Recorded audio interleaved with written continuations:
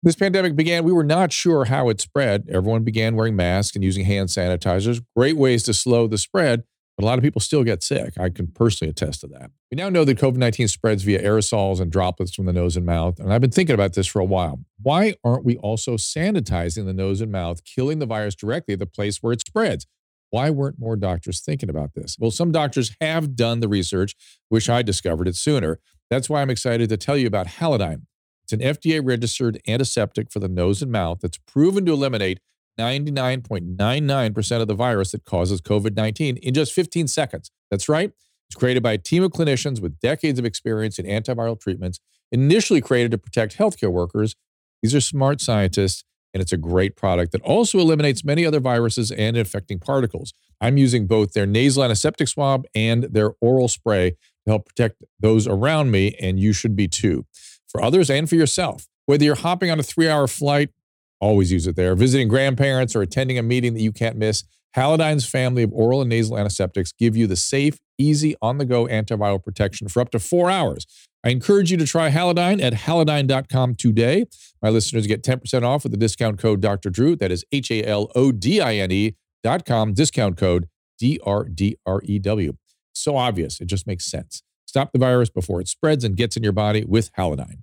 Well, I too have struggled with GI issues over the years. I have something called Lynch syndrome, so gut health is extremely important to me. And while gut health awareness has increased, it's led to a wellness trend that's inspired a host of questionable marketing and some false claims. Now, you've seen the word probiotic attached to all kinds of supplements, drinks, even more. They may claim to deliver the healthy microorganisms our gut needs for proper function, but all too often the promises are in fact too good to be true.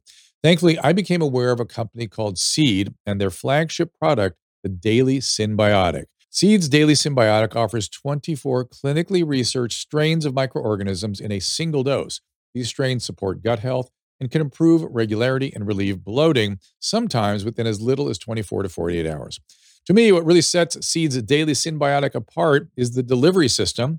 While some products may offer the right strains, they're fragile, they rarely survive the trip through the gut, doesn't get where it needs to go, but Seed uses a capsule-in-capsule design that helps ensure the probiotic reaches your colon, which is where they often are needed.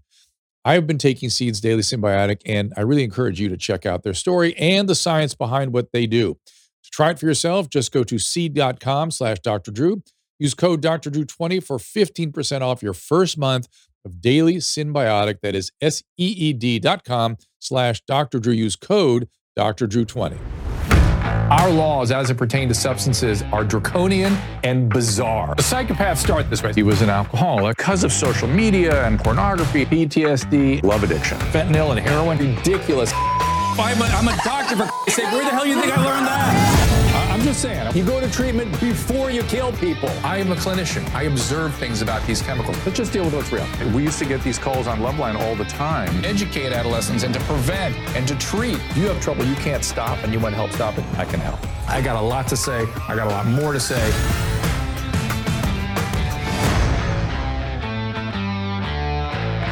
Welcome, everyone. We will have calls in just a few moments. Of course, that usual call-in number is 984-237-3739. We have a very special guest today. But before I get to the guest, a couple of opening comments here. I've been watching you guys on the Restream, and Chad Quackenbush wants to know, how do you guys do a nightly show of sane, coherent discussion?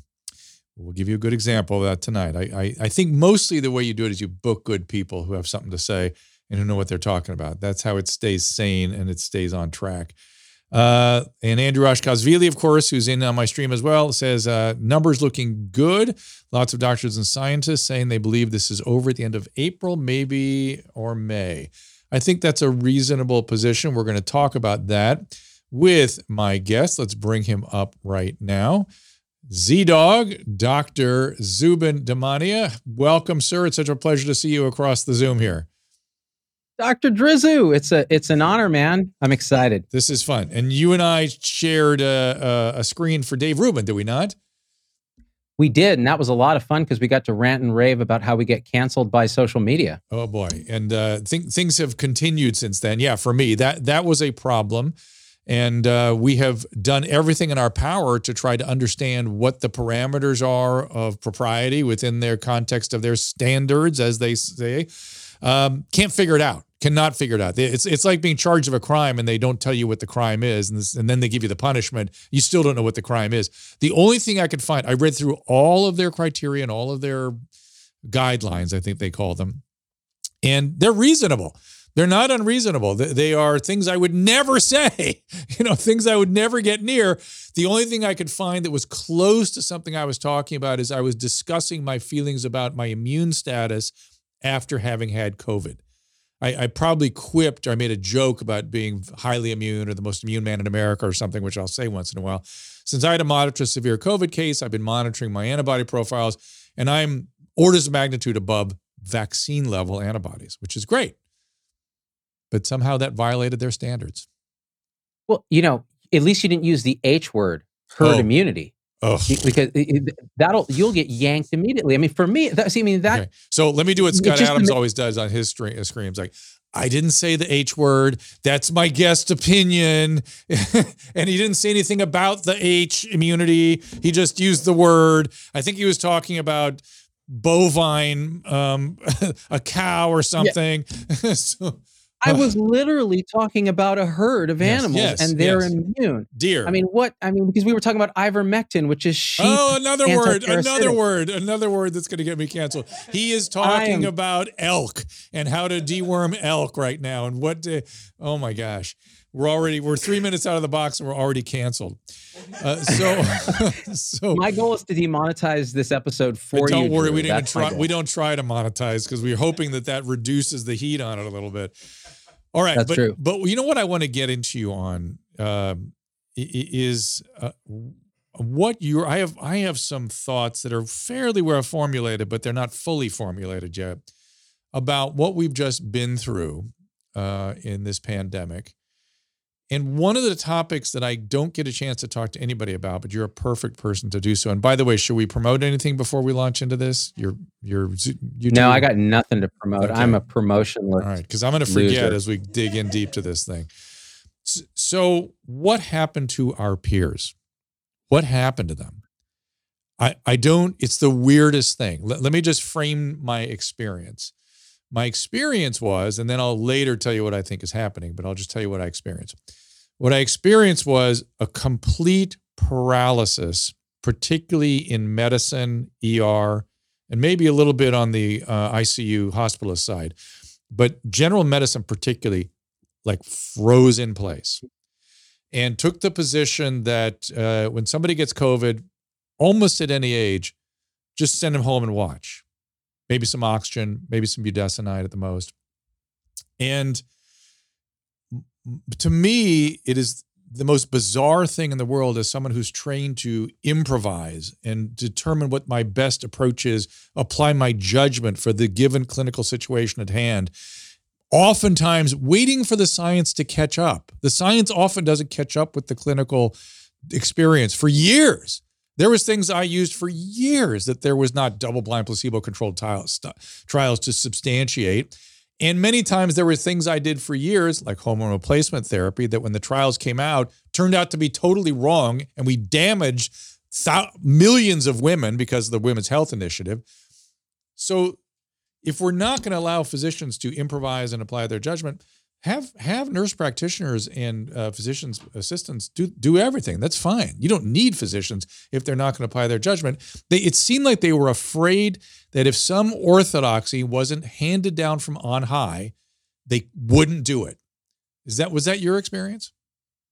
So what I suspect here is we're seeing the indoctrination, the sort of conditioning of physicians to be fear-based. So again, the do no harm oath means sometimes it means do nothing or stand back. But that's harmful. I think that can be harmful. It absolutely can. I think in the case of this disease, it's interesting because it's a viral syndrome. So people said, okay, well, it's kind of like flu. We don't really have a lot of therapeutics that work that well. Go home, rest, the brat diet, all the usual stuff. And the truth is, well, this is brand new. Now, the problem is then you have people who are coming out with kind of out of left field ideas that kind of have some theoretical sense, but maybe they do cause harm, but we don't know. And then that scares doctors more. And then everybody's afraid of being judged on social media or media as being some kind of quack. So they step back. Now, my feeling is just even doing anything has a placebo benefit when someone's suffering from a viral syndrome, and just that therapeutic relationship of connection is important. But we were stepping away from that, and I think there's a fear component. Well, here's what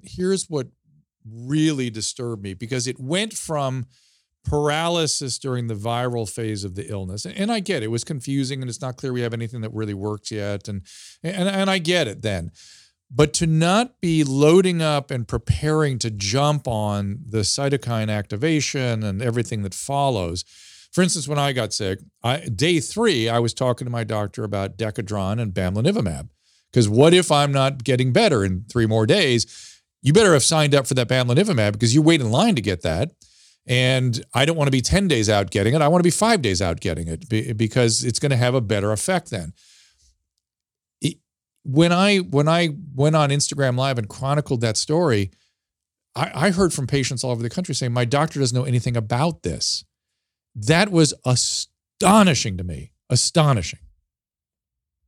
It doesn't surprise me at all for a couple of reasons. And I think, and it should astonish us, but it doesn't surprise us, because we say, well, wait, we're a very inertia-driven, fear-based profession that is the result of a hierarchical training that indoctrinates us in this kind of way of being in the world. We're very afraid of causing trouble and drawing the eye of Sauron onto us. Mm-hmm. And I think that's why we're really good at pointing the finger too, because it's a kind of projection. Well, you know, if the nephrologist hadn't screwed up putting in that fistula, well, then, you know, I wouldn't have had this infectious complication that now I'm having trouble managing in the ICU. Yeah. And so it really is part of our culture. The other thing is, I don't think medicine moves so fast. So in this case, here we have this new dynamic challenge, and we're not designed to quickly update. So you have these groups online forming where critical care docs are sharing ideas. Now, in those circles, actually, I saw a lot of innovation, a lot of quick progress. And so I have to tip my hat to those. That was good. I agree. But that's the group but a lot of that was, it should have been just as robust early on. So these critical care guys didn't have to see these patients. That's the thing that bothered me. It was very disappointing to me. And you should know, so I was open to I was sharing a lot of ideas. I was, I don't know if you know, I have this friend, Dr. Yogendra, who's an anesthesiologist, and he put together this panel of physicians. And we were sharing information from all over the country, all over the world, really. And so I was hearing and seeing and accumulating information that it just wasn't happening, anywhere else except my surgical colleagues. Whenever I would talk to a surgical colleague, it seemed like they were up on it, they knew it, and if their family or friends got sick, they were using these improvisational techniques to great advantage for their patients and loved ones. But the medicine side was stuck in this fear of improvising. And I think some of it is how we've treated the sort of primary care arm of the healthcare apparatus. We devalue it, we underpay it, we get it with a lot of bureaucracy. I mean, we're our own court reporters, Drew. Like, we're typing in notes while we're talking to the patients. And we're the lawyer at the same time. Whereas the surgeons actually have a couple levels of buffer, so they can actually practice that high-level intuitive medicine that only human beings can do with a ton of training. But with primary care, it's just been beaten out of them. And it's tragic, because, I mean, that's why we have all these failures. You said it. If you end up in the ICU, that's a failure of medicine. That's a failure of outpatient primary care. And so it doesn't surprise me, but I mean, that's the fundamental reason why I think we started this particular clinic we did in Las Vegas called Turntable Health, which was this new model of preventative, team-based, interdisciplinary, repersonalized medicine. Kind of like you've been doing it one-on-one for years. It's what I do. That's what I've always done. It's what I was trained. It's what I thought medicine was going to be. I thought that's why I went into medicine. I wanted to, when I got to my internal medicine rotation in my 3rd year, I was like, oh yeah, that's right. That's why I wanted to become a doctor. I wanted to do all these things and be at the center of this and help the patient navigate and be the one person that's there for the patient all the time. I mean, that doesn't exist. It's just very sad to me. This was an eye-opening experience. And I think, and you've been through it now as a patient. We've been commoditized. We've been turned into an assembly line. The business people have descended. The private equity people have descended, and they've said, okay, well, these are the widgets we need to measure. By the way, you enter the data that we're going to measure that you're paid on. which means now I'm not looking at the patient. I'm not making eye contact. I'm not present in the room. Instead, I'm present with a machine that's really not an electronic health record. It's an electronic cash register. That's how the employer gets, the big system gets paid, and how I get paid. And then I have to sit with an administrator who's an MBA, who's never touched a patient, who says, oh, here are all the 20 things you did wrong with this patient. It's like, are you high? Is this crazy?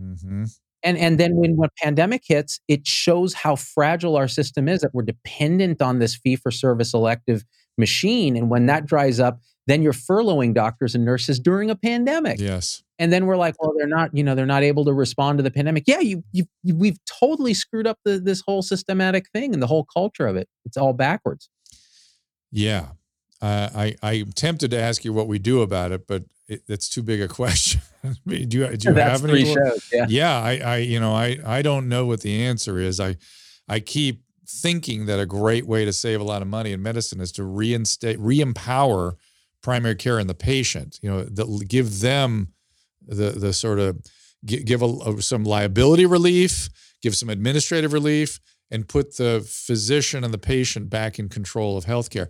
I've got stories that'll blow your mind in terms of dealing with insurance companies and administrations. I mean, we've been so disintermediated from our patients that the deep relationship that's at the heart of medicine, that's why we called our clinic Turntable Health, because we believe that medicine is an analog, old school process that you can digitally amplify. Nice. So, but if you ignore the analog heart of it, then what you're doing is you're turning everybody into these widgets. But that's, this. It's this more than anything. There's all the chemicals and reductionism that we can do, but it's really this mind-body continuum. And so you're right. I think if you get the doctor and the patient here at the center, you empower them with the tools, resources, and autonomy to do what they do. Yep. They do well financially by doing good for the patient and for each other. Then you've solved the problem. And that's what we call Health 3.0, this new emergent of healthcare that we have to work together. You have to actually put the power in the hands somehow of the patient and the doctor. And then you have to give liability and tort relief. Liability, tort relief, and administration relief. And a simple tort relief, in my humble opinion, is the defense for malpractice is, this was my judgment given the clinical situation, and here's what I base that judgment upon. That's defense. Right. That's it. That's your inadequate defense. Now, if somebody's making mistakes all the time using their judgment, I think we can then say, okay, there's a problem here. But if physician judgment is not a defense against liability, we remain screwed. We remain in trouble. Yeah. Tort reform is key. And the other piece of it is we have to stop. We have a kind of almost a police-like cult behavior with each other where we will let terrible doctors slide. Like we all know, Drew, the docs you would never let touch your dog, but our patients don't know that. Right. And they can't know that until there's a board action or something like that. And that's rare. So we have to do better about how do we treat our own tribe in terms of weeding out people that we know are problems and helping lift people who have weaknesses or just focus on their strengths. Like, okay, you're really good at this. You should focus on this and stop the other stuff that's not good. Right. But it's hard. Yeah. So let me go back to viruses again. I want to talk more about what's going on there. Why do we think flu didn't show up this season? What's your theory? So this is interesting. Yeah. So I think there's 4 pieces, and I'll put them in the order of importance, I think. One is we closed international travel. I think that really dropped the spread because influenza is really one of those things that comes from China, then it goes here. And so that broke the global chain of transmission. Then you have the closure of schools, which unlike coronavirus, flu is really loves kids and loves to spread through kids. So closing the schools, then stop at number 2. But I agree with you. That is probably the second most important thing. I agree with you. And let's remind ourselves that the whole theory of lockdown was invented by a 14-year-old high school student in Albuquerque, New Mexico, building a model about the flu. And it was her idea that closing down schools locally in controlled manner would help reduce the risk of flu, which it would. Not an airborne pathogen, not a pathogen that doesn't bother children, but go ahead. And that's a key distinction, that influenza has a reproductive number and R naught that's quite a bit lower, meaning how many people does one infected person infect on average? Much lower than coronavirus. Coronavirus is much more contagious, especially newer variants. So it's easier. Like, so the same things, like the little bit of, so that's number three, the distancing and the masking and stuff. I think to some degree, it's easier to affect flu than it is to affect coronavirus with those measures. So what we've done for coronavirus would really, really affect flu. But then the fourth thing is something called viral interference, which is an interesting phenomenon, because if you look in Europe, colds and flus peak at different times, even though the viruses are circulating. It turns out with respiratory viruses, humans really don't get infected by more than one virus typically at a time. And some of that theory is that the innate immune response, the broader frontline immune response to viruses, tends to knock out competing viruses. So if coronavirus is the predominant circulating respiratory virus, flu doesn't really have a chance because humans are already secreting interferon and already have their immune systems jazzed up. And so that's another theory that I thought was quite interesting. I thought I 1,000% agree with you that all those are for sure, they've got to be figured into this, right? But the numbers don't quite fit for me on the host theory. You know what I mean? So we have like 30 million people that had coronavirus in this country. I would want to see more like 70 million or 100 million people to say that fought the flu off. So I'm wondering, is there some ecology of viruses too, where just like there's ecology on the savannah, the lions move in and the hyenas are pushed out. You know what I mean? There's some sort of competitive phenomena we don't really understand yet.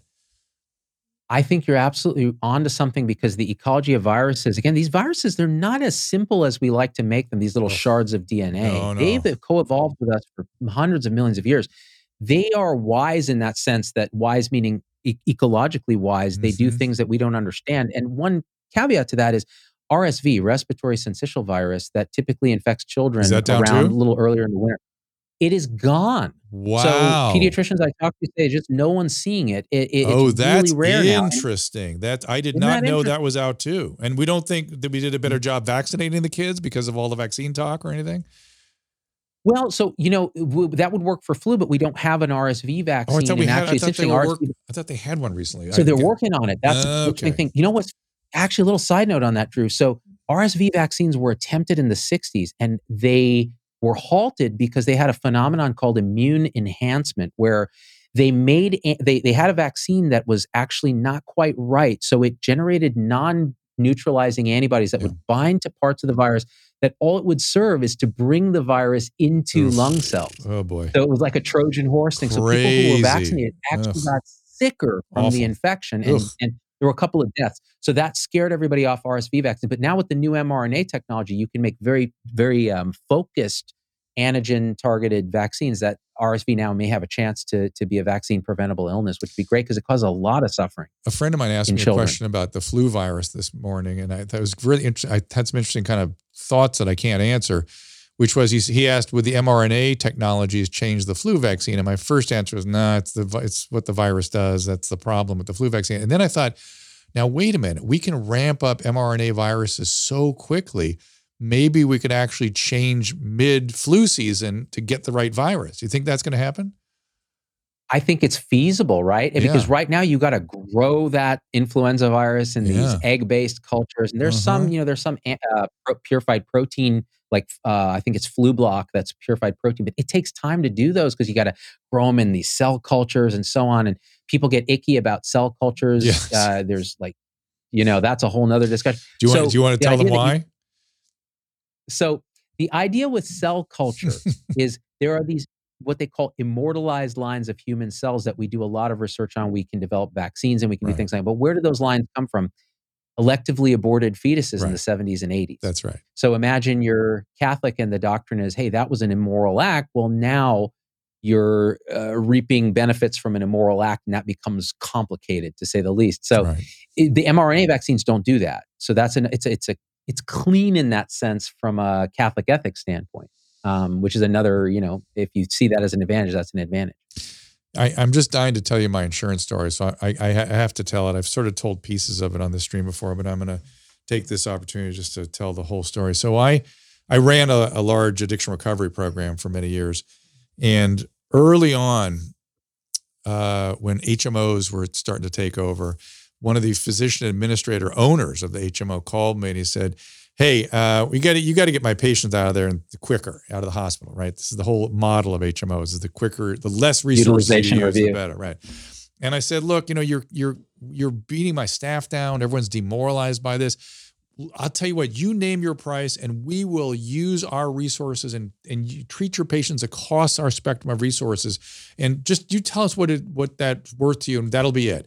And he goes, no, I just want a 3-day detox. And I said, I'm offering you the world. What are you doing? He goes, no. He goes, look, if they relapse 3 times, they'll lose their job. Then they're no longer my concern. It's a doctor saying this to me. A physician said that to me. Then he finished with, I'm an insurance administrator now. I'm not a social agency. I can't tell you whether that's good or bad.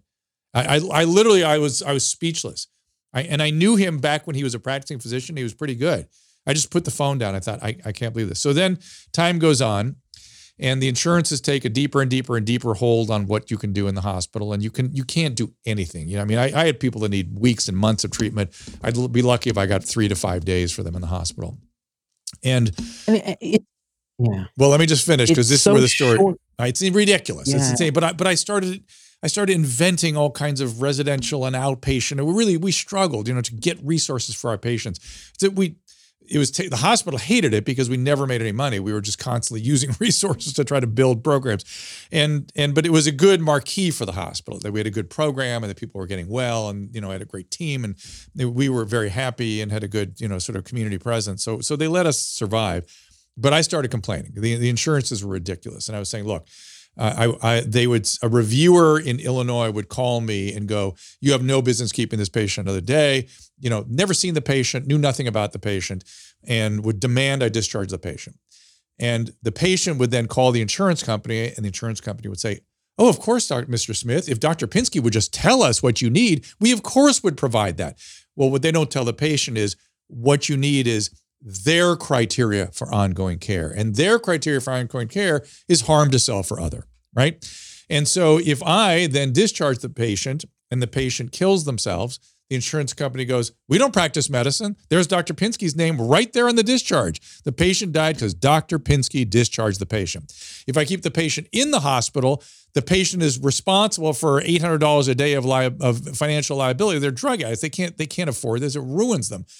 And so when I complain, I go and I would complain to like the board of the what's the insurance? I forget now what the state insurance board person is. The insurance company then goes, oh, Dr. Pinsky, you're sending lots of appeals in. We understand you're not happy with how we do service. I'll tell you what, we will decertify you and no longer cover you under our plan. And to that matter, you should tell your hospital administrator, we plan to decertify the entire hospital. So this is the shit they pull. This is the shit they pull. None of this surprises me at all. My mom's a psychiatrist. She worked in this. She worked a lot with substance abuse and stuff. In fact, she's a big fan of yours from back in the day. She's like, Indian woman, I love Doctor. You're going on Dr. Drew's show. My goodness. So what you just described, Drew, is okay. That was the HMO model. It's a zero-sum game. It wasn't even HMO. That became just insurance. All the insurances were under the same kind of DRGs and all that stuff. They all were under the same sort of model of, especially in psychiatry. It was funny, psychiatry, because I was doing medicine and psychiatry, and simultaneously as practicing in both fields as time moved on. And in medicine, it got tighter first. And I always was like, wow, there's a lot. And at the time I was thinking, there's a lot of excesses in psychiatry. There were at the time, there were excesses. They were keeping people for long periods of time. They were milling people through all kinds of testing and things they didn't need it. And all of a sudden it went completely the other way, where it got so restrictive in psychiatry, it became ridiculous. So what you described, though, that feeling of, okay, if I keep them longer, they're going to go broke. I'm financially assaulting this patient. Yep. If I let them go, they could hurt themselves, in which case I'm, indirectly responsible for this because I was pushed out by the insurance company. Yep. That creates a tension morally for us that we've called moral injury. It's a kind of a psychic wound that happens every single day for doctors. Over time, then the administrators say, well, you're burned out, which is a kind of a victim shaming thing, right? What it really is burnout is like the dialysis. You're end stage, your kidneys are gone. What caused the disease was chronic moral injury caused by the insurance companies, the administrators, the system, the regulations, the lawyers, everything. And you just want to do the right thing. But every day you have to make these compromises. Well, I got to take care. I have to read my daughter a bedtime story. But if I don't chart in Epic, then I could get sued. And then the administrators will be mad, I'll lose my job, but then the patient could get hurt if I don't check this potassium right now. So all that creates this injury on a chronic basis. And then it gets back to your initial statement of why were the doctors so slow to respond to the pandemic? I mean, they're injured. Yes, chronically. I agree with you. I totally agree with you. This is what it feels like to me. That the injury is complicated. That it's, I like calling it a moral injury because that it's a moral assault that they've been under, and they're fearful for their livelihood and jobs, and you mentioned it earlier, the way we're trained. We are trained in a militaristic system, right? Is that a fair assessment? And it can, beyond fair. And if you're not careful, this is going to sound harsh, and please, I'm using this language to sort of make a point. You can get a little cult-like in your behavior. You go with the group, you listen to the leaders, and you don't use the thing you were trained to do. And it feels culty. I started thinking about some of the things I used to do as a resident. I go, why did I do that? I go, oh, well, that's what they told me to do. That's what I was just told to do it. That's what you do. And I thought, wow, I don't do that anymore. Interesting. It's because I've thought better of it. But had I stayed in the cult, I would still do it. Yeah. And what's interesting is that cult will excommunicate you in a second if you step out of line. You're all in or and all out. Especially if you just like a cult. It's like a cult. That's the way cults are. That's what's culty about it. Yeah. We have our own language of the cult. It's a military language too. Oh, strong work. Oh, you're a wall. Oh, he's a sieve. People who let people through the air. And that military language actually plays into the idea of moral injury because that's a term borrowed from the military in Vietnam. Oh, really? Soldiers would suffer from seeing things and being implicit in things that were so antithetical to what they believed, but they had to do it. Then they come home and they have no way to process it, and it creates moral injury, PTSD, et cetera. But for us, it's part of the culture. And you're absolutely right. I remember I had an attending physician at UCSF when I was a medical student tell me, Damania, you speak and then think. I'd like you to invert that, or better yet, just think. And it's because I dared to make a joke on rounds. As a medical student. I was so out of line. Oh boy. I mean, yeah. Yeah. I mean, it's, I get a little PTSD just talking about it, actually. Well, it's funny. This conversation I'm getting a little jittery, just this conversation, because it is deeply injurious, what we've all been through. And it gets me kind of anxious in a way that a PTSD type injury makes me feel, like where my whole body's sort of vibrating. I feel it too. And yeah. Drew, it's funny because for the non-medical audience, this is how doctors talk when no one's looking. Right. That's right. That's right.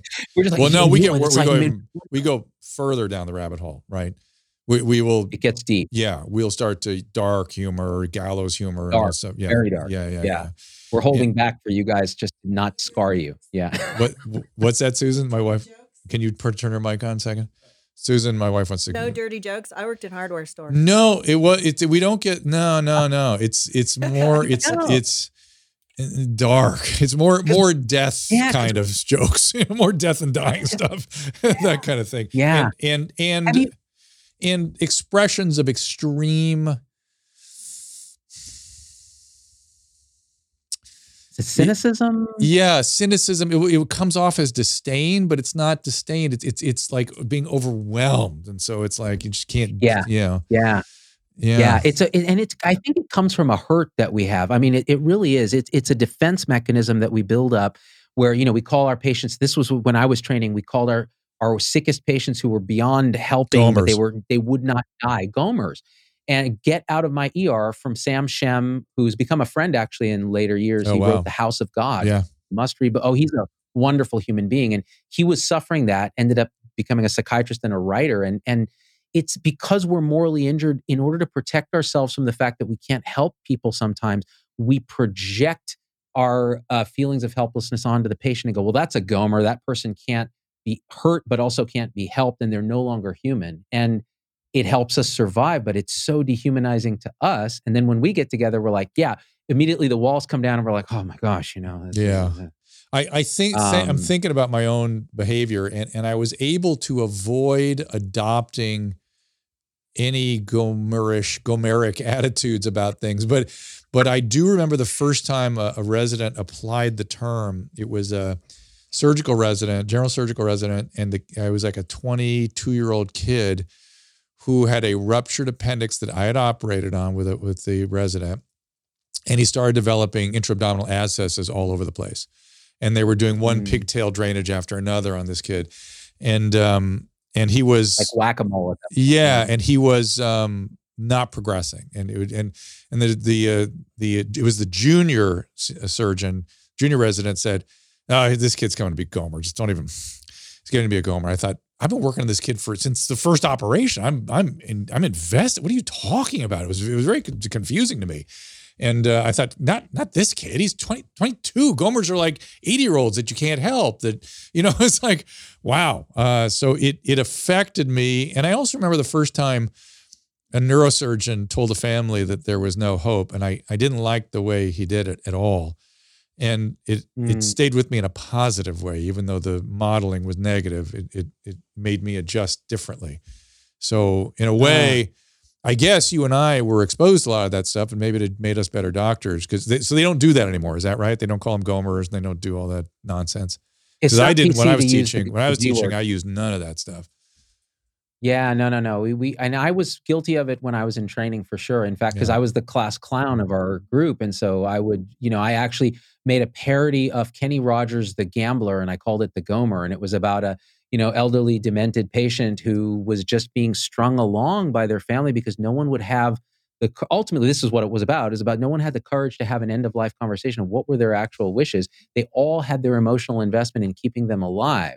And sometimes they had a financial investment because it was a Medi-Cal patient, Medicaid patient, and they got paid to be the caregiver. And it would just hurt, as a doctor to go, why are we doing this? We're taking up a bed, torturing this person with interventions, feeding tubes and tracheostomies that they probably didn't want if someone had just had the courage to ask them. So this is a really important topic, right?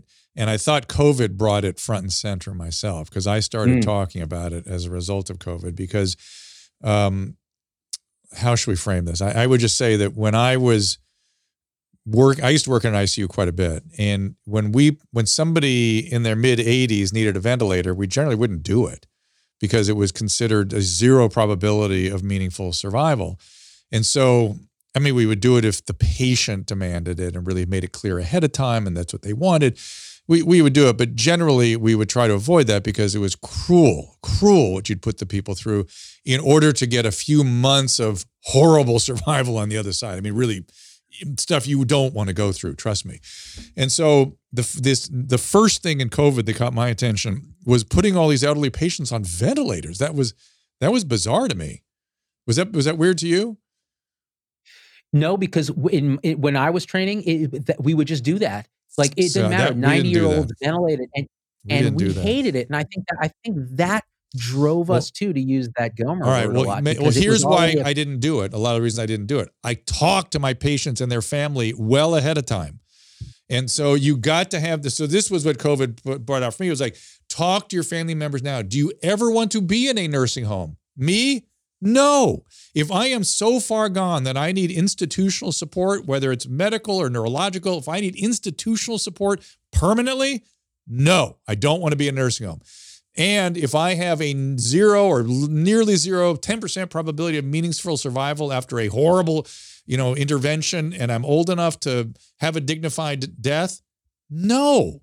People need to make that clear in writing to their family way ahead of time. And the worst is when, as a hospitalist, so I'm an inpatient internal medicine doc, I'd pick up a team where no one had the thing, and then you're inheriting this person that now can't have the conversation. And so now that I make videos and do music videos and try to educate people, part of my thing, one of our most popular videos called Ain't the Way to Die, it's a parody of Eminem, Rihanna, Love the Way You Lie. Yeah. That original song was about domestic abuse. I turned it into a song about the abuse that happens when we don't have a conversation about what our wishes are, and you end up all the things you said. You're on a ventilator, intubated, can't talk. Forget it. For nothing. No way to respect. For nothing. For zero. We know. I'm sorry, but we know when it's a meaningful intervention.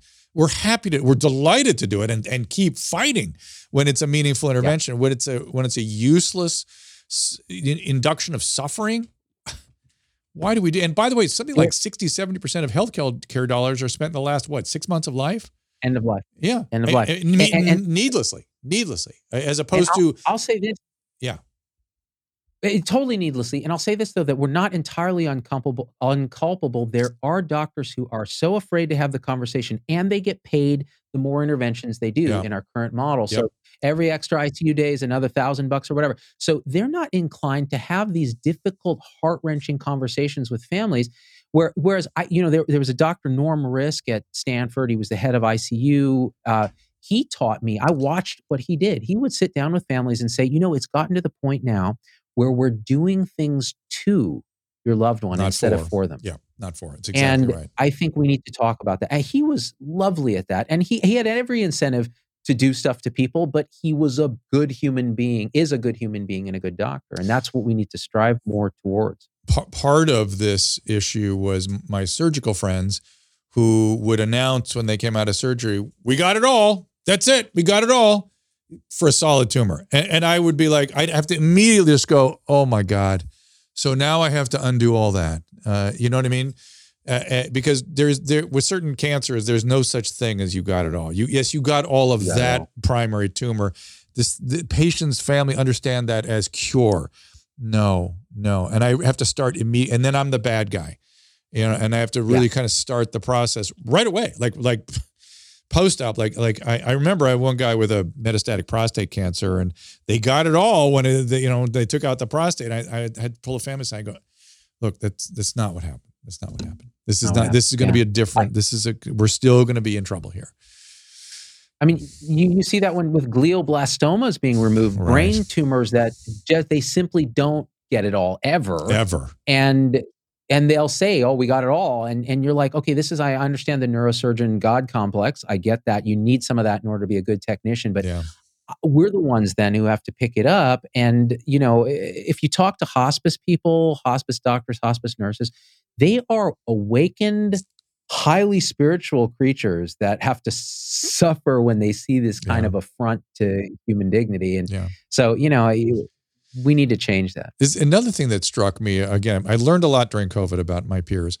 I was trained to do ICU medicine. I did a lot of it for the first 15, 20 years of my practicing. And I could do all the procedures. And when I signed up to be on the New York volunteer team, when they wanted ICU attendings and things, and they're like, you put in an A-line? Yeah. Can you put in a swan? Yeah. Can you put in can you intubate? Yeah. Yeah. I was like, yeah. Do all this stuff. And they're like, you're a hospitalist, right? I go, no, I'm an internist. And that was news to me that general internists weren't being trained to do this anymore. I couldn't believe it. We've subspecialized a lot of stuff. So now, when I started as a hospitalist, we had open ICU. We would go and take care of ICU patients. Then the intensivists became more of a specialty, and they said, no, it's now a closed ICU. When your patient gets sick enough to go to ICU, they go to the intensivist. And after a while, we started to lose those skill sets, like putting in a Swan-Ganz catheter was now, which most of the times you don't need anyways, which is another thing you learn. Most of what we do doesn't help and actually causes harm, but we just don't know it yet. That's right. So that's another thing that I think I liked it because I had so much data I could mess with. And you know what I mean? I loved having swans because it was like, you got a lot of information here. And that's what I liked about ICU medicine. You were in control of everything, you just got control. Yeah. And having control of people's physiology is a very,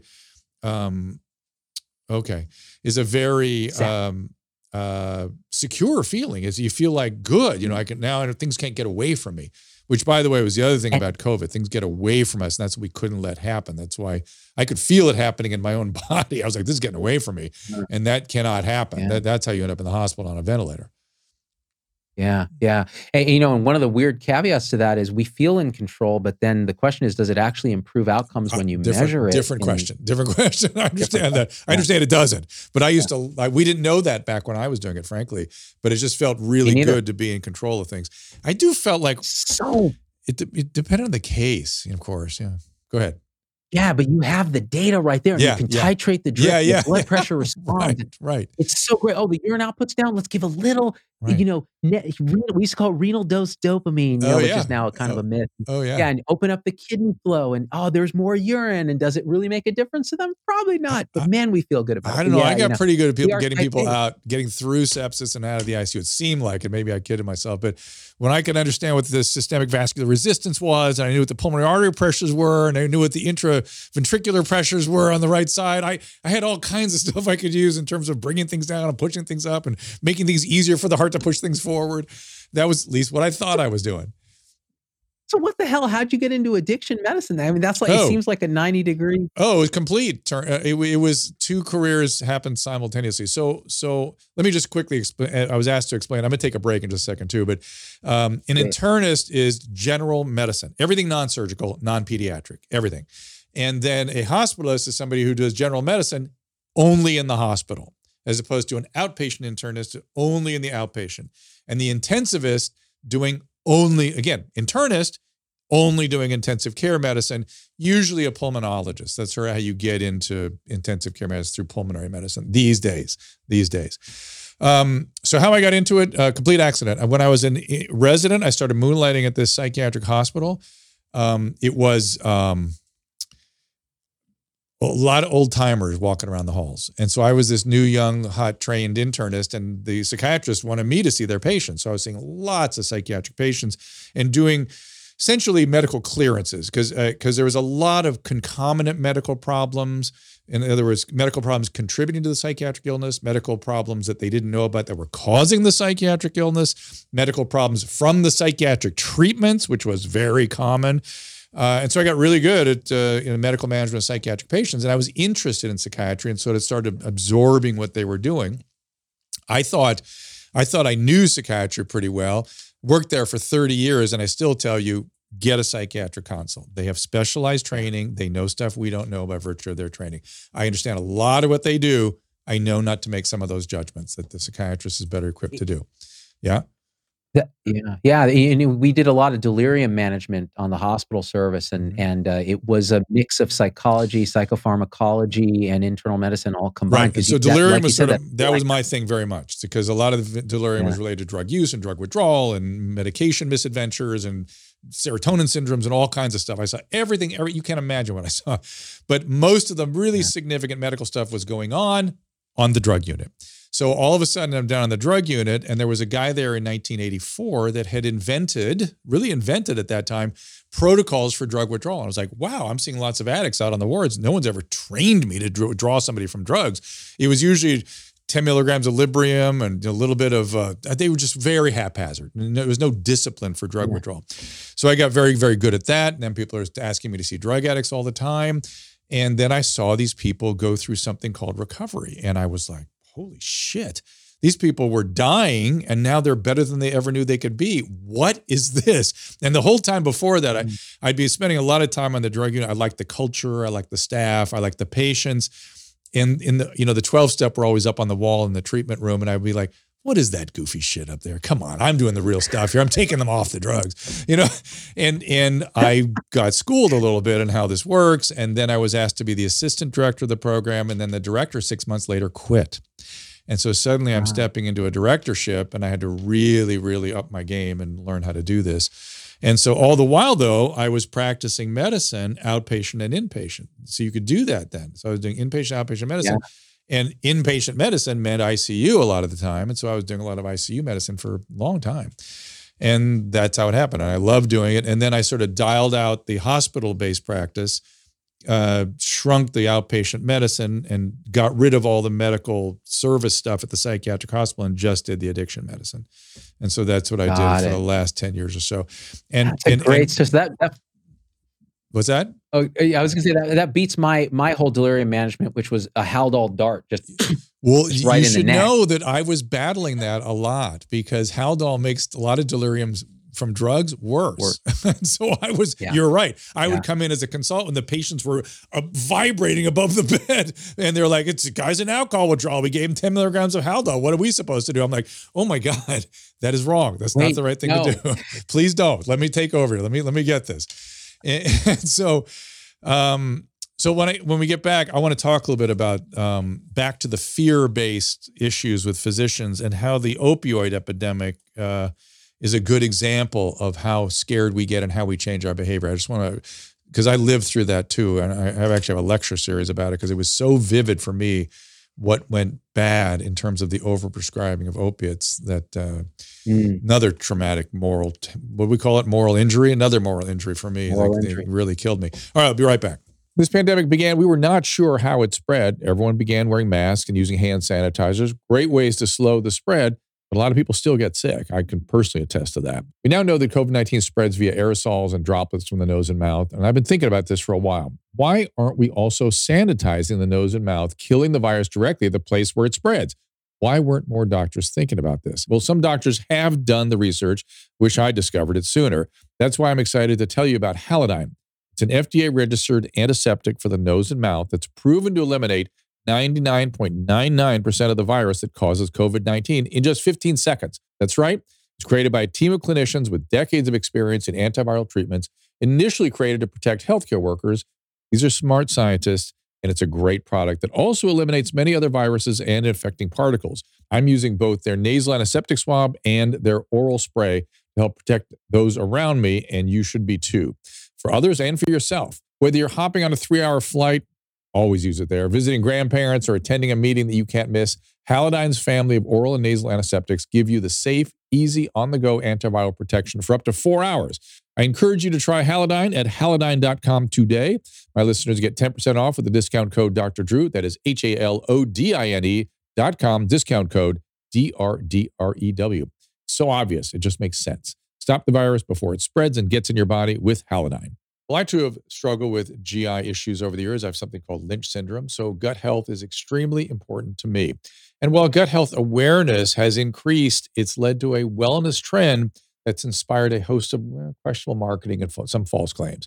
Now, you've seen the word probiotic attached to all kinds of supplements, drinks, even more. They may claim to deliver the healthy microorganisms our gut needs for proper function, but all too often the promises are in fact too good to be true. Thankfully, I became aware of a company called Seed and their flagship product, the Daily Synbiotic. Seed's Daily Synbiotic offers 24 clinically researched strains of microorganisms in a single dose. These strains support gut health and can improve regularity and relieve bloating, sometimes within as little as 24 to 48 hours. To me, what really sets Seed's Daily Synbiotic apart is the delivery system. While some products may offer the right strains, they're fragile, they rarely survive the trip through the gut, doesn't get where it needs to go, but Seed uses a capsule-in-capsule design that helps ensure the probiotic reaches your colon, which is where they often are needed. I've been taking Seed's Daily Synbiotic, and I really encourage you to check out their story and the science behind what they do. To try it for yourself, just go to seed.com/Dr. Drew. Use code Dr. Drew 20 for 15% off your first month of Daily Synbiotic. That is SEED.com/Dr. Drew. Use code Dr. Drew 20. As we're gradually moving back to opening schools and businesses and, of course, our in-person interactions, I want to remind you, this is all time with cold and flu season getting going. Staying hydrated is key to helping your body deal with the added stress and with the upcoming flu season. My regular fans have heard me talk about a product called Hydralyte for a long time now. It's an amazing rapid rehydration drink. It's a mix that, well, we're obsessed with here. I'm excited to announce they've just released Hydralyte Plus Immunity, just in time for cold and flu season. Hydralyte Plus Immunity starts with their fast-absorbing electrolytes and adds a host of immune-boosting ingredients. Each single-serve, easy-pour drink mix contains 1,000 milligrams of vitamin C and 300 milligrams of elderberry extract, creates what is hopefully immune-boosting formula that's high in antioxidants and zinc.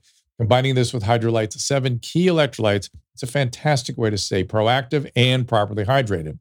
Hydralyte Plus Immunity comes in convenient, easy-to-pour powder sticks that rapidly dissolve in water and make a great tasting drink that has 75% less sugar than your typical sports drink. It uses all natural flavors, and it is gluten-free, dairy-free, caffeine-free, non-GMO, and it is vegan. And you can find Hydralyte Plus by visiting hydralyte.com/Dr. Drew. Again, that's HYDRALYTE.com/DRDRW. And be sure to use our code Dr. Drew 25 at checkout for a special discount. All right, we are back. It's so exciting for me to talk to a peer, so I appreciate you, Dr. Damania, for coming in here. And my wife, What? producer, has notified me that I'm talking too much. So I'm going to try to get right to A, some calls, and B, get some comment from you about vaccine enthusiasm. But I do want to quickly talk about the opiate thing very, very quickly, which was that essentially I was around when they started finding doctors, aside from their malpractice, as criminal and civil injuries and putting them in jail for under prescribing of opiates. Mm-hmm. That created the huge opiate surge. And then they started putting them in jail for over prescribing, and they shut down immediately. That's sort of how our profession works. We get scared and we change, we either freeze or change directions immediately. And we're seeing that with COVID, is my point. And it's been tremendously harmful to people who are dependent on those medications, whether they have chronic pain or they're just dependent. Right. And then to suddenly have the supply cut off, you know what that does. And Yes. and I remember, when I was being trained, we had pharma companies coming in there and telling us, pain is the sixth vital or whatever. And Yes. if you don't treat it, you can get sued. And Yep. also, nobody ever gets addicted if they actually have pain when you give them an opioid, Which is the what we were biggest taught. bullshit of all time. And Bullshit. by the way, Yeah. it was not just Huge pharma saying that, it was the entire discipline of pain medicine. And so I was fighting Absolutely. an army. I was fighting an army of people, and they were telling me that I was interested in patient suffering, that I was an old-fashioned, and if my heroin addicts in withdrawal were uncomfortable, I would hear from the public health department, the Department of Mental Health, from my administration. I mean, this was ridiculous. But anyway, we'll move off that. That's And Drew, I bet what they were saying about you as well. When you're a hammer, all the world's a nail, and Drew does addiction stuff. So of course he thinks these drugs are bad. But he doesn't get it. 100%. Yeah. Believe me, and by the way, having as full and as rich an internal medicine practice and experience as I had, I get cancer pain. I get end of life. Of course we use opiates then, even for drug addicts if they want it. Some of them chose not to do it. They wanted to take their recovery all the way to the end. Great. If they didn't they wanted pain relief, bring it. You can't do enough to get their pain relief. But anyway, I'm going to get off of that. But talk to me about, you wrote an article, did an interview about the optimism around vaccines. Why aren't we expressing more optimism? It's a great question. Yeah.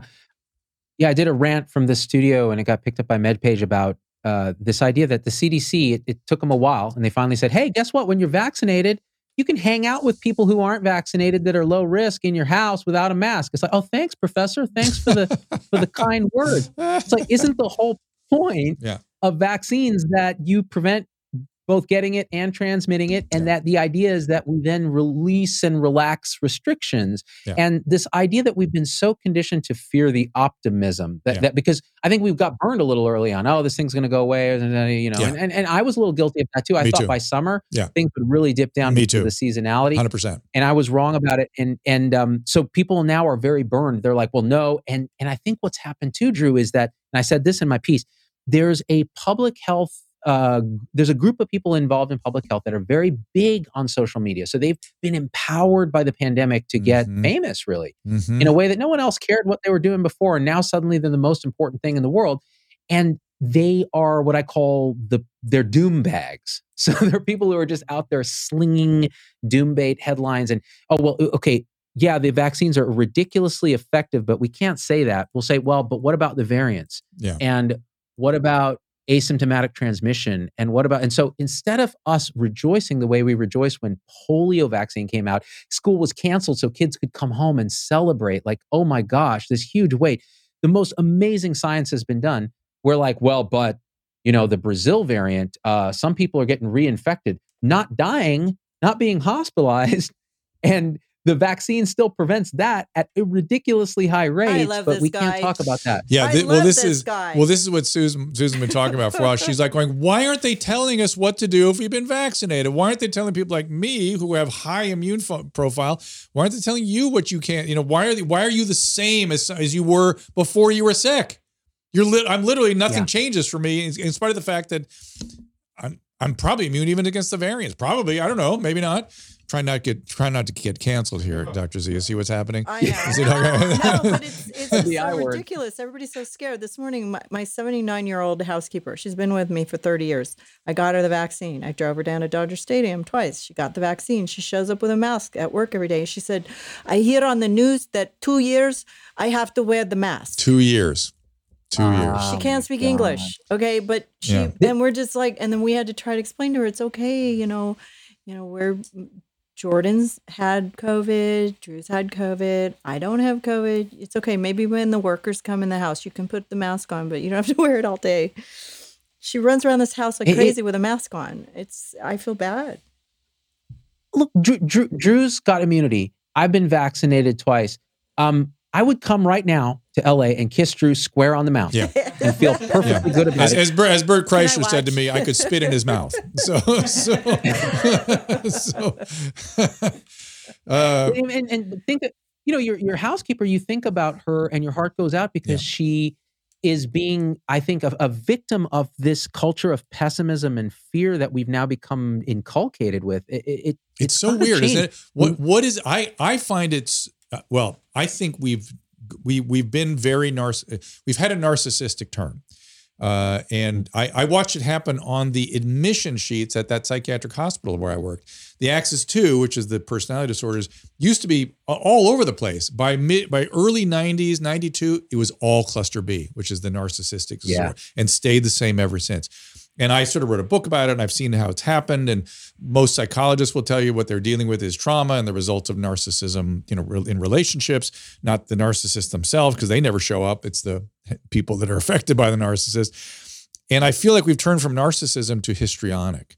Like we shifted where hysteria and fear and really kind of delusional thinking is somehow gratifying. This is the doom bags you're talking about. I mean, what is so gratifying about scaring people? I don't understand that. Or controlling people or telling people how to live their lives. That's the most unpleasant thing I could think of.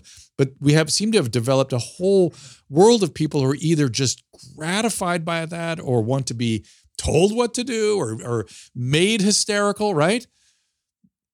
It's 1,000% true. And I think there's so many doctors out there who are like, this is ridiculous. Like what's going on? Like, they're the silent majority. They're sitting there going, wait, this is crazy. It's crazy. And the truth is, I think what it is you're seeing a culture of safetyism that Jonathan Haidt, a social psychologist, has written about. HAIDT. It's this idea that the coddled right? Americans, whatever you call it, coddling of the American coddling child, the American mind. Yeah. An absolute must read if you're a fan of either Dr. Drew or myself, because we're promoting this kind of alt middle idea that no, you don't cancel people, you allow free speech, you have healthy debate, and actually those other ideas of like, no, speech is violence and words can hurt you are dangerous ideas. Actually, the words aren't dangerous. The ideas that speech is dangerous. And so with study this your idea history, of many examples of history where it has gone from that to much more dangerous policies and things. I mean, just history is replete with it. It's replete with it. And the idea of safetyism is that if you can save people at all, then you got to save as many people, everybody that you can. And that means that we stick our head in the sand, any concern about variants, and forget about the bigger picture, which is what harm you're doing. Like you and I grew up in the age where you sit in the back of a station wagon with no seatbelt and you bounce around like an idiot. That's right. And it wasn't the best thing in the world, but we did survive it. But then around about the 70s and 80s, there were a series of high-profile kidnappings where parents were like suddenly on edge. Even though society was getting safer, they were terrified their kids were going to be, kidnapped. So now kids don't get to play by themselves. They don't get to talk to strangers at all. Forget about going with strangers and all that. You don't want to do that anyways, but even just talking to strangers. So this culture of fear and safety creep where, okay, well now the playgrounds need to be padded all around. And of course, then there's the legal component. If you don't and someone gets hurt, then you're culpable for it. And now parents are arrested for letting their kid go to the supermarket by themselves. And so this kind of same thing is now what we see with, well, now you got to wear 12 masks because, 11 is good, 12 is a little bit better. And we're never going to be able to open up until never. It's irrational. And the other irrational thing, I heard physicians say the following phrase repeatedly, and it was, again, just kind of astonishing to me. One death is too many. One death is too many, then we don't have a pandemic. I mean, if we're going to have no deaths, then it's not a pandemic. A pandemic is excess death. That's what a pandemic is. It's awful. It's terrible. It sucks. But we have to make risk-reward analysis all day long. Yeah, all right? day long. Yeah. A young person, 24 and younger, is 36 times more likely to die in a car accident. We don't say don't drive. Right. You know, these one death is too many. Well, don't drive over 13 miles an hour. because one death is too many. One death is too many. Exactly. And then you have the Connery thing with like the anti-vaxxers who are like, well, one death from vaccines is too many because, you know, it's the same argument as you'd say, well, but a seatbelt could kill you. Right. In theory, it could cut you in half. Right. So no one should wear a seatbelt. Right. It's like, okay, guys, let's just find the truth here. It's somewhere more nuanced than what you're saying. I have a question too. I want to get some calls here. What are we going to do when we get a runny nose after this is over and I catch a cold? What do you mean? Oh my God, I don't know if I can handle it. They're going to tackle you and put you in a bubble and beat you. You know? Well, we're going to take some you. people are into that kind we're of going to thing. take you. We're going to take you out of work or school. Out of work or school. You cannot work. Cannot go to school. You won't be able to travel for the rest of the year. Can I make a phone call? No, because you'll contaminate the phone. No. Yeah. No. Yeah. Are you kidding? Call my and who knows what you might medical say? Lawyer and make sure it's just there is an interesting sort of corollary to that question though, which is how much do we want to really completely protect ourselves from infectious agents? I mean, when could we have gone too far? Am I going to have any immunity? Right. That we don't know where that point is. That's kind of an interesting question. I'm used to getting a snotty nose every 3 months at least. Right. And you do wonder with the viral interference question, if regular coughs and colds are actually protecting us from more serious viral infections, right. You know, just by the innate immunity. So, you know, I don't subscribe to people who say, well, masks are making us sick and all that, but I do think that natural exposures and the hygiene hypothesis with allergies too.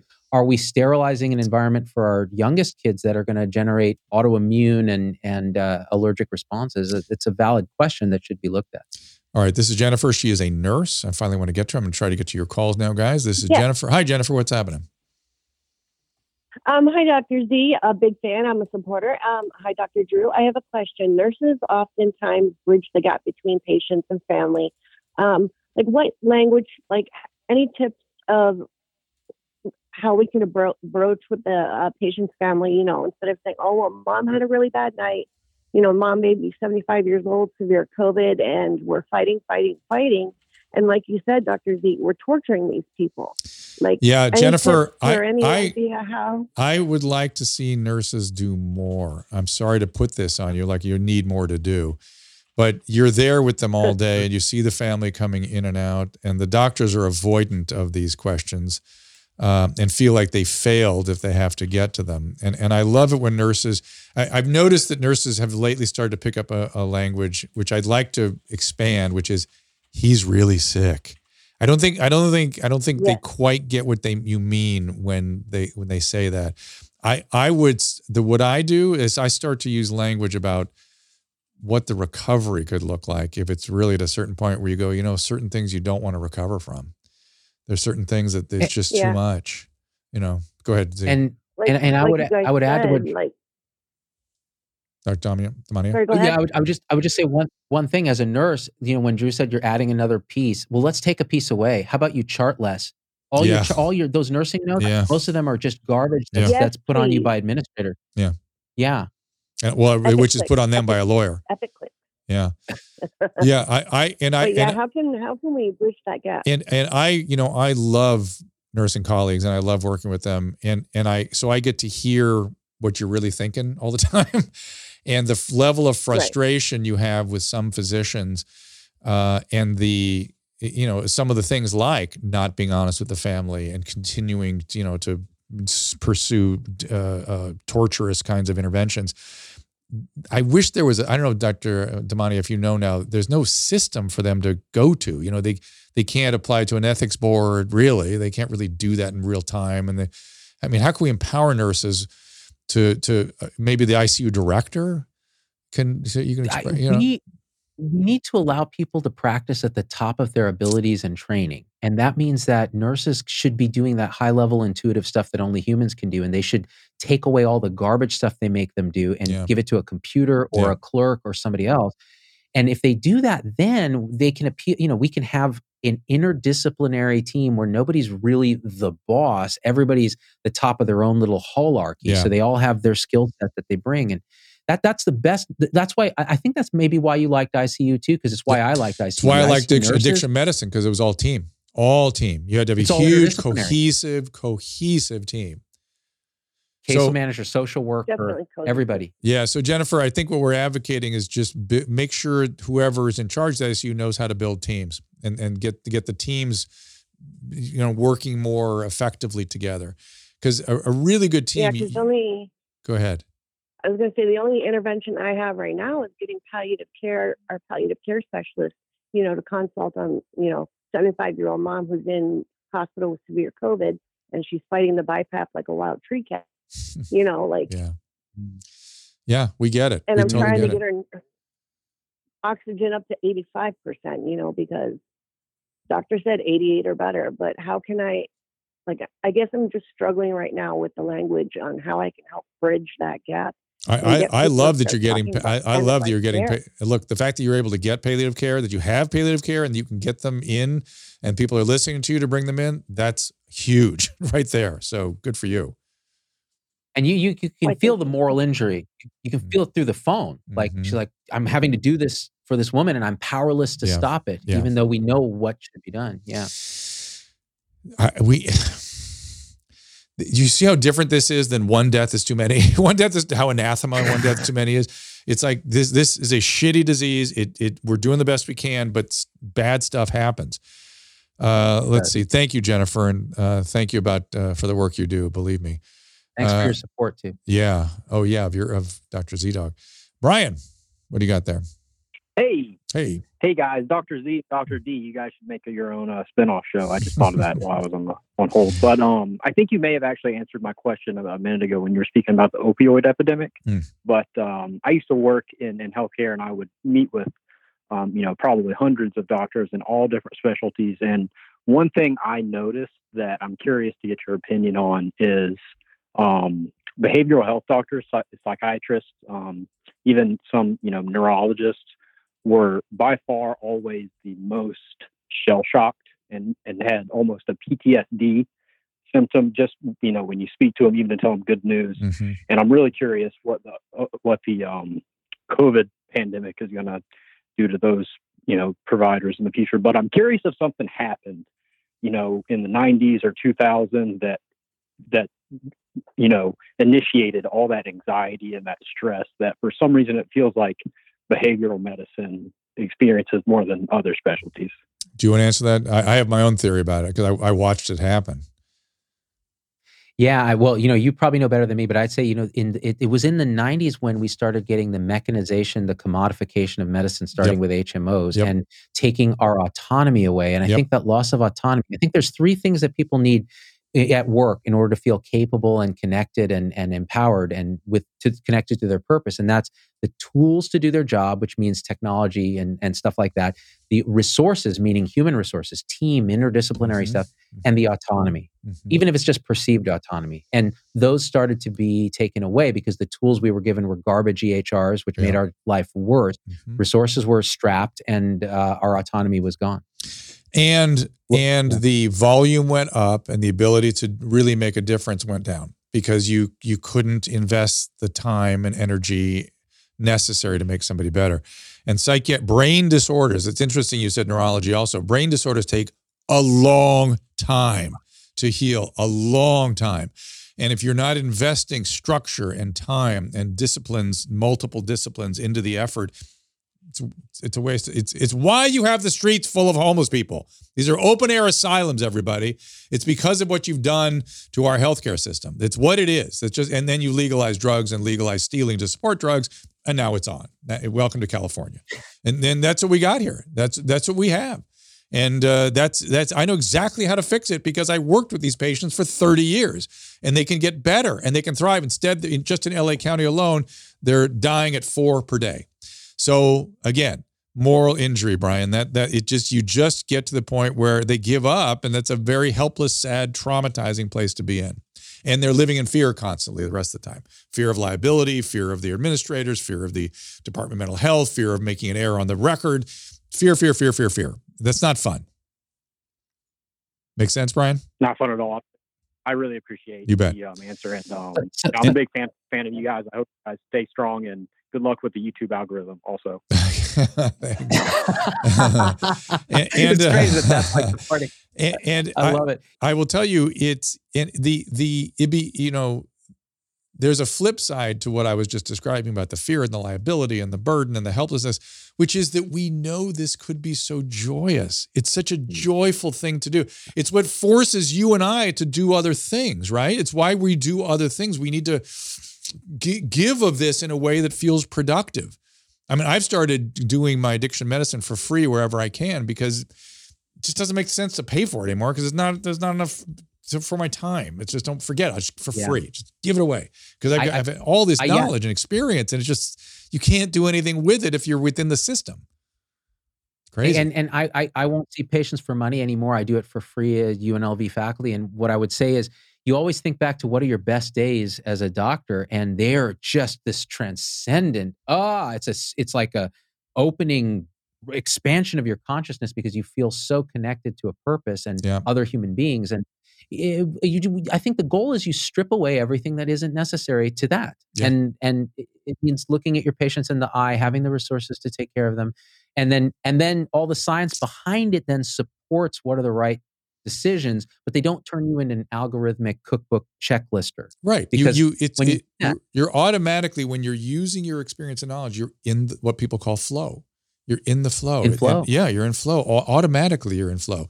And it's a very gratifying place to be. And what Aristotle called eudaimonia, which was essentially using your skill and wisdom to help a person, to be of service to a person, is deeply rewarding. And if you know that you can't do it in spite of having the capacity to, it's like literally being like a lifeguard or something, having to watch somebody drown, even though you can swim out to them and you can sort of make them feel a little better, give them maybe a little, a floaty, and know that it's not going to work. But even though you could save them, it's an awful feeling. Yeah. Okay, let's see what else we got here. What's the matter, Susan? You're laughing about us. Susan? Yeah. Is it because I'm bald, Susan? I'm sorry, what do you say? Is it because I'm bald? Because I will not be laughed at because of hair loss. Yeah, it is. And my wife's already done beautiful, my friend. She's a hate speaker. She speaks hate. She does. Is there anything about your heritage she can go after too? Can we do that? Because she speaks hate. Yeah, absolutely. Yeah. My parents are from India. Just spew the hate. All kinds of stuff. I want endless opportunity there. Cancel you. Oh, God. Don't cancel me. This is interesting. That's interesting. I've got a lot of interesting calls here. I'm going to try to talk to, we're going to get an actual clinical question here. Brianna? Yes. Hi, Dr. Drew. Hi, Dr. Z. I'm a big fan. Hey there. Hi. So I'm 25. I was diagnosed with idiopathic small fiber neuropathy through a skin biopsy. I can't walk longer for more than 10 minutes, 10-minute intervals. And it's really hard for me to go up the stairs. My legs start shaking and giving out. I just wanted to ask, is weakness in the legs related to small fiber neuropathy, or is it just like the sensations in the legs and the pain? Do you want to address? Because I have some thoughts. So, And this is out of my standard specialty of hospital medicine. So I will have to refer to my colleague, Dr. Drew, on this one. I think if I remember right, this is in the category of dysschwannomas. Am I right about that? How do they characterize this? Hang on a second. Dysschwannomas. Small fiber neuropathy. Yeah, trigeminal dysschwannomas, orbital no, that's a tumor. Well, I in my experience, when I've seen these polyneuropathies associated with motor dysfunction that are in the small fiber, and you said it was from a skin biopsy or a sural nerve biopsy? It's almost like a punch biopsy just in the office. In your arm or your leg? Mm-hmm. Two parts of my leg, my your ankle leg. And then my mid-thigh. Yeah. Okay, got it. In my experience, when I have seen neuropathies like this, these complex polyneuropathies, oftentimes, did you have like a GI illness before this thing set up, like a diarrhea or anything? No, I mean, sometimes I'll have some stomach problems. But do you remember when it presented though? When you first, all these neuropathic symptoms came on, do you remember, were you sick? No. Go ahead. It was very gradual, I think, probably starting around age 22. I had to give up hiking, and then I had to give up cycling, and then gradually I had to give up walking. Let me just say, there was some data that suggests some of these at least are related to infectious diarrheas. And I've had a couple of cases, and we treated them pretty aggressively with steroids and immune modulatory agents. I'm a little confused why you weren't treated for this. This all sounds new to me. Yeah, see. And this was a neurologist you saw? And it makes me frightened to ask this question. Do you have insurance? Were you sort of put out because you didn't have resources? I have LA Care, so I have to go to who I have to go to. So that's the problem. That's the problem. I would go back and say, look, this thing is affecting my ability to function. Can we do something to reverse this or halt it so it doesn't become permanent and more progressive? There is a lot to be done for these immune polyneuropathies. There's a lot to be done, and I'm a little surprised they haven't done something. Okay? Yeah. Yes, thank you so much. That really helped. All right, good. And it's weird. I think it was Campylobacter, if I remember right, Dr. Z, that was one of the agents that was sort of implicated in this. Again, it's all faint memory for me. Go ahead. Those post-infectious neuropathies are fascinating because they think it's a autoimmune syndrome triggered by some similarities between the viral antigens and nervous tissue. Correct. And even Guillain-Barré, which is another, demyelinating. Correct. That's a slightly different process. In fact, these often have a very Guillain-Barré-like syndrome. They're kind of, but they don't ascend as far, and they're very specific in terms of their pathology on microscopy. They're a little different. That's interesting. Yeah. Yeah, because when she talked about it, I thought, oh, this is like Guillain-Barré light. Yep. Like she's not on a ventilator. It's not ascending, and it's not reversed yet, which is also concerning. Yeah. Yeah. I mean, there is stuff to be done these days. I mean, back in the day, you go, well, do you really want to give her a whole bunch of steroids? It may continue anyway, and that kind of thing. Now, no. There's a lot to be done. They can nail it down. With immune modulation. Yeah, exactly. One thing I wanted to mention, because we were talking about these kind of ideas of burnout and injury, this distinction between empathy and compassion for caregivers. Like listening to her story, you can empathize, which is feeling another's pain as your own, and take that on you, and then react from that place, which is a reactive place, a defensive place. It's a narrow spotlight on just her, not looking at big picture. Right. And that's what they ask us to do, be empathic. But then we take that home with us. It's painful for us because we're feeling another's pain, as opposed to compassion, which is love and concern for another in the face of their suffering, that is a little more detached, but also filled with a desire to help. But it could be a bigger picture thing, like dealing with addiction. You don't give a heroin addict heroin to immediately relieve their withdrawal symptoms. There's a broader compassion. Have you thought about that? Oh, I spent a lot of time thinking about this. And I think you can break down what you're pointing out into different specific little syndromes associated with how we as practitioners accept this. Or experience this. One is contagion, right? There's emotional contagion. That is not good. You're not, if you are overcome, if you are literally catching another person's feelings, you are not going to be available to help that person. You're going to be overcome just like that other person. The other thing is mobilization of tender aspects of yourself that you think is the pain in the other person, which is called codependency, which is a boundary issue. So this is all boundary stuff, right? If there's a boundary, you can't catch it. If there's a boundary between self and other, you can distinguish your pain from theirs. But if you start thinking to yourself, oh, I have a special understanding of that patient. Oh, they're in so much pain. I've got to make that pain stop. That's your pain. That's not their pain. That's your pain that you need to make stop. They need you to be present and available and effective. They don't necessarily need you to make the pain stop. When you need to make a pain stop, that's because you can't tolerate it. You need to do the best you can to control somebody's discomfort and to be available to them and present. They need you to contain and hold and be fully there. It's like if an ambulance driver shows up and starts crying or gets upset or is overcome by your pain because you broke your leg, that ambulance, that paramedic's not going to be very effective. And by the same token, if they're completely detached and sort of throw you around a little bit, also not effective. So there's this middle ground we call a frame where you can hold somebody and be very appreciative. The word is appreciate what they're experiencing without being overcome or without contagion. Does that make sense? I call it, it's brilliantly put. It's like a witnessing of suffering. You're there to bear witness and contain it. I like that word. You're containing it. Containing it, holding it, and appreciating it. And there's actually another second order kind of conversation. How do you, and this is something you have to practice, but how do you signal to that patient that you understand you appreciate what they're going to? It turns out tiny facial muscle, the tiny muscles in our face will give that signal subconsciously. We'll go right past language, right into the emotional centers. So this is that idea of holding the space, like a guide does that, a spiritual guide does that. Yeah. And what we do with masks, though, now is we cover up those minute facial gestures that show that I'm there with you. Yeah. And I think that's disturbing the healing relationship.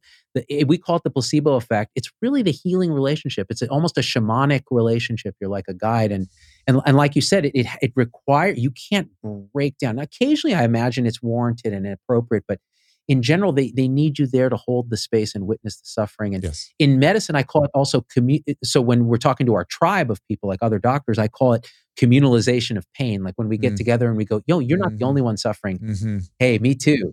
Well, Me Too is very powerful. Me Too is very powerful. That's people. That's how recovery works. Essentially, in addiction, it's just somebody going, "Yep, me too," and really meaning it. Really meaning it. You got to mean it though. You can't say it can't be. It's a deep me too. It's like, oh yeah, I mean, trust me, I've been there. Me too. That's that communal quality, fellowship quality that people need. And to your point about the mask, so we're not giving children the opportunity to develop that skill of reading second order representation, thereby blocking the development of affect regulation and sense of self, even because self emerges in others. Right? That's you see yourself reflected in others.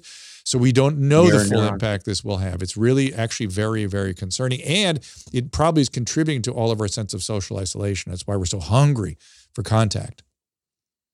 I think I agree 100% with this. Yeah. And again, we just don't know. I mean, we can't say that we know, but I'm concerned. Concerned. I do believe, I'm concerned in the sense that we don't know, but I do believe there'll be recovery. I do. I really believe it strongly. I'm optimistic about everything. But man, and let's just kind of, I guess we should wrap up by talking about the, what do you call them again? The doom porn bags. Porn panics, the doom bags. Pure porn doom bags. Doom bags. When you look back at this year, what do you think? And we've covered kind of a lot of specific territory here about our peers and things and about school closures and masks and things. But I mean, what do you think? What do you, let me see if I got all my notes right here. One hand, I want to ask you, what did you learn? The other hand, I kind of want to ask, I think I want to ask a little more, how do we go forward? I think that's really more what I'm interested in. What do you see going forward? I think the central thing that I've really discerned from this mess is that we have created a society where social media, cable news, these kind of things their business model is so wrong in that you got to get clicks through provocation, through division, through sowing. Misinformation spreads faster than information. And the idea that there are only good and bad people in the world and you just pick a side and you go on social media and you fight. Well, now you have the doom bags on one side and the total deniers on the other side. There's no nuance, no middle ground. Forget even middle ground. There's no seeking of truth. It's just scoring social points. And I think that's why we're in the position we're in. Because when the next pandemic comes, the one that's got a case fatality, an infection fatality rate of 5% instead of 0.2, the one that affects kids like adults or worse than adults, in which case all of us, forget empathy, compassion, it's all at the door. These are our children. At that point, if we're not in a good position where we've changed how social media works, we've changed how the mainstream media kind of is incentivized to give news, go back to the Walter Cronkite model instead of the clickbait fear porn model, I think then we'll be in a much better position to, first of all, love each other, connect with each other, go back to respecting intent of people. Like, look, you and I get stuff wrong all the time. We can, well, mostly me. You could say, no, I do too. Hey, and that's in medicine. You update your priors and you expand your knowledge base. That's how we move forward. It's how we do things. That's Bayesian reasoning. And the thing is, we have good intent. We're not trying to hurt people, pull the wool over people's eyes. We mean well. People assume ill intent because they assume there's only good and bad people because they look at Twitter and people are rewarded for behaving like there are only good and bad people. And I think that's the thing that I learned from this pandemic, that we can do better and we need to start working on it like stat. And I'm hoping the marketplace takes care of some of this. I mean, stop watching cable news that's full of panic porn. Then the market will help. The market will help us, make things better. And I, by the same token, I hope something happens with social media that holds them accountable so that people can't indiscriminately harm people, frankly. Yeah. Alex de Tocqueville, I've mentioned this many times, in Democracy in America in 1829, pointed out that we have the greatest privileges of speech laid out by law, but in actuality, the least free speech, because of what the town square is a place where people get yelled down and tackled and unable to express themselves. So here we are. Now we've made that square. Tocqueville was prophetic Social media. on many things about America. Yeah. Indeed. All right, my friend, great to spend time with you. I appreciate you being here. It's been a great conversation. It's great. I just love talking with peers and trying to make sense of what we've been through. It's been a lot about it that I find myself shaking my head, and not the least of which is that we didn't really talk about lockdowns and all that stuff, but that the policies of the Chinese Communist Party were adopted as some sort of mainstream infectious disease interventions, when in fact they'd never been contemplated before, and just been. It's looked like they were trying to hide something. I don't know if they were or not, but it was so not what we do with infectious diseases, and then that we adopted that and then killed people with mental health issues and driving people into poverty. That's the part that I look back on this and just go, I just shake my head. We should have, we didn't know, but we should have gotten out of it quicker as we learned about it. Five years later, we'll look back and say, mistake. We did that right. Mistake, mostly mistakes. So hopefully we're ready for the next one, because I'm an optimist. History will not be kind. I think you're right, Susan. I think that's true. I think history's not going to be very, very kind. I hope not anyway, frankly, because that's how we're going to learn from it. So because those will be rational people looking at it historically. Without the hysteria of the moment. The hysteria is gripped. Without the bias of the moment. Yeah, in very weird ways. I was a history major, so. Of course there. So you know what you're talking about. Thank you, Caleb. Thank you. Teapot Dome scandal. I know. We'll talk about Teapot Dome. Yes. It's really funny. But thank you all. Sorry I couldn't get to everybody on the phone line, and I was watching you guys on the restream. Thank you for those of you that are coming to our defense. We appreciate it. And tomorrow we have the seed guy and we have the travel guy. That'll be tomorrow. Tomorrow, the points guy. Not the travel guy. But they will not compete with Dr. Zubin Damania, who's carried the day. At 11:30 a.m. Pacific. Follow him at ZDog with 2 G's MD at ZDog. And then the YouTube channel is the same? Same thing, ZDog MD everywhere, zdogmd.com. You can find all our stuff and so on. All right. It's been a congratulations. So much fun. It's been fun. Don't be a stranger. You're amazing. All right. Absolutely. We'll see you guys tomorrow. Thank you, guys. Thank you. Ask Dr. Drew is produced by Caleb Nation and Susan Pinsky. This is just a reminder that the discussions here are not a substitute for medical care or medical evaluation. This is purely for educational and entertainment purposes. I'm a licensed physician with over 35 years of experience, but this is not a replacement for your personal physician, nor is it medical care. If you or someone you know is in immediate danger, don't call me, call 911. If you're feeling hopeless or suicidal, call the National Suicide Prevention Lifeline at 800-273-8255 anytime, 24/7 for free support and guidance. You can find more of my recommended organizations and helpful resources at drdrew.com/help.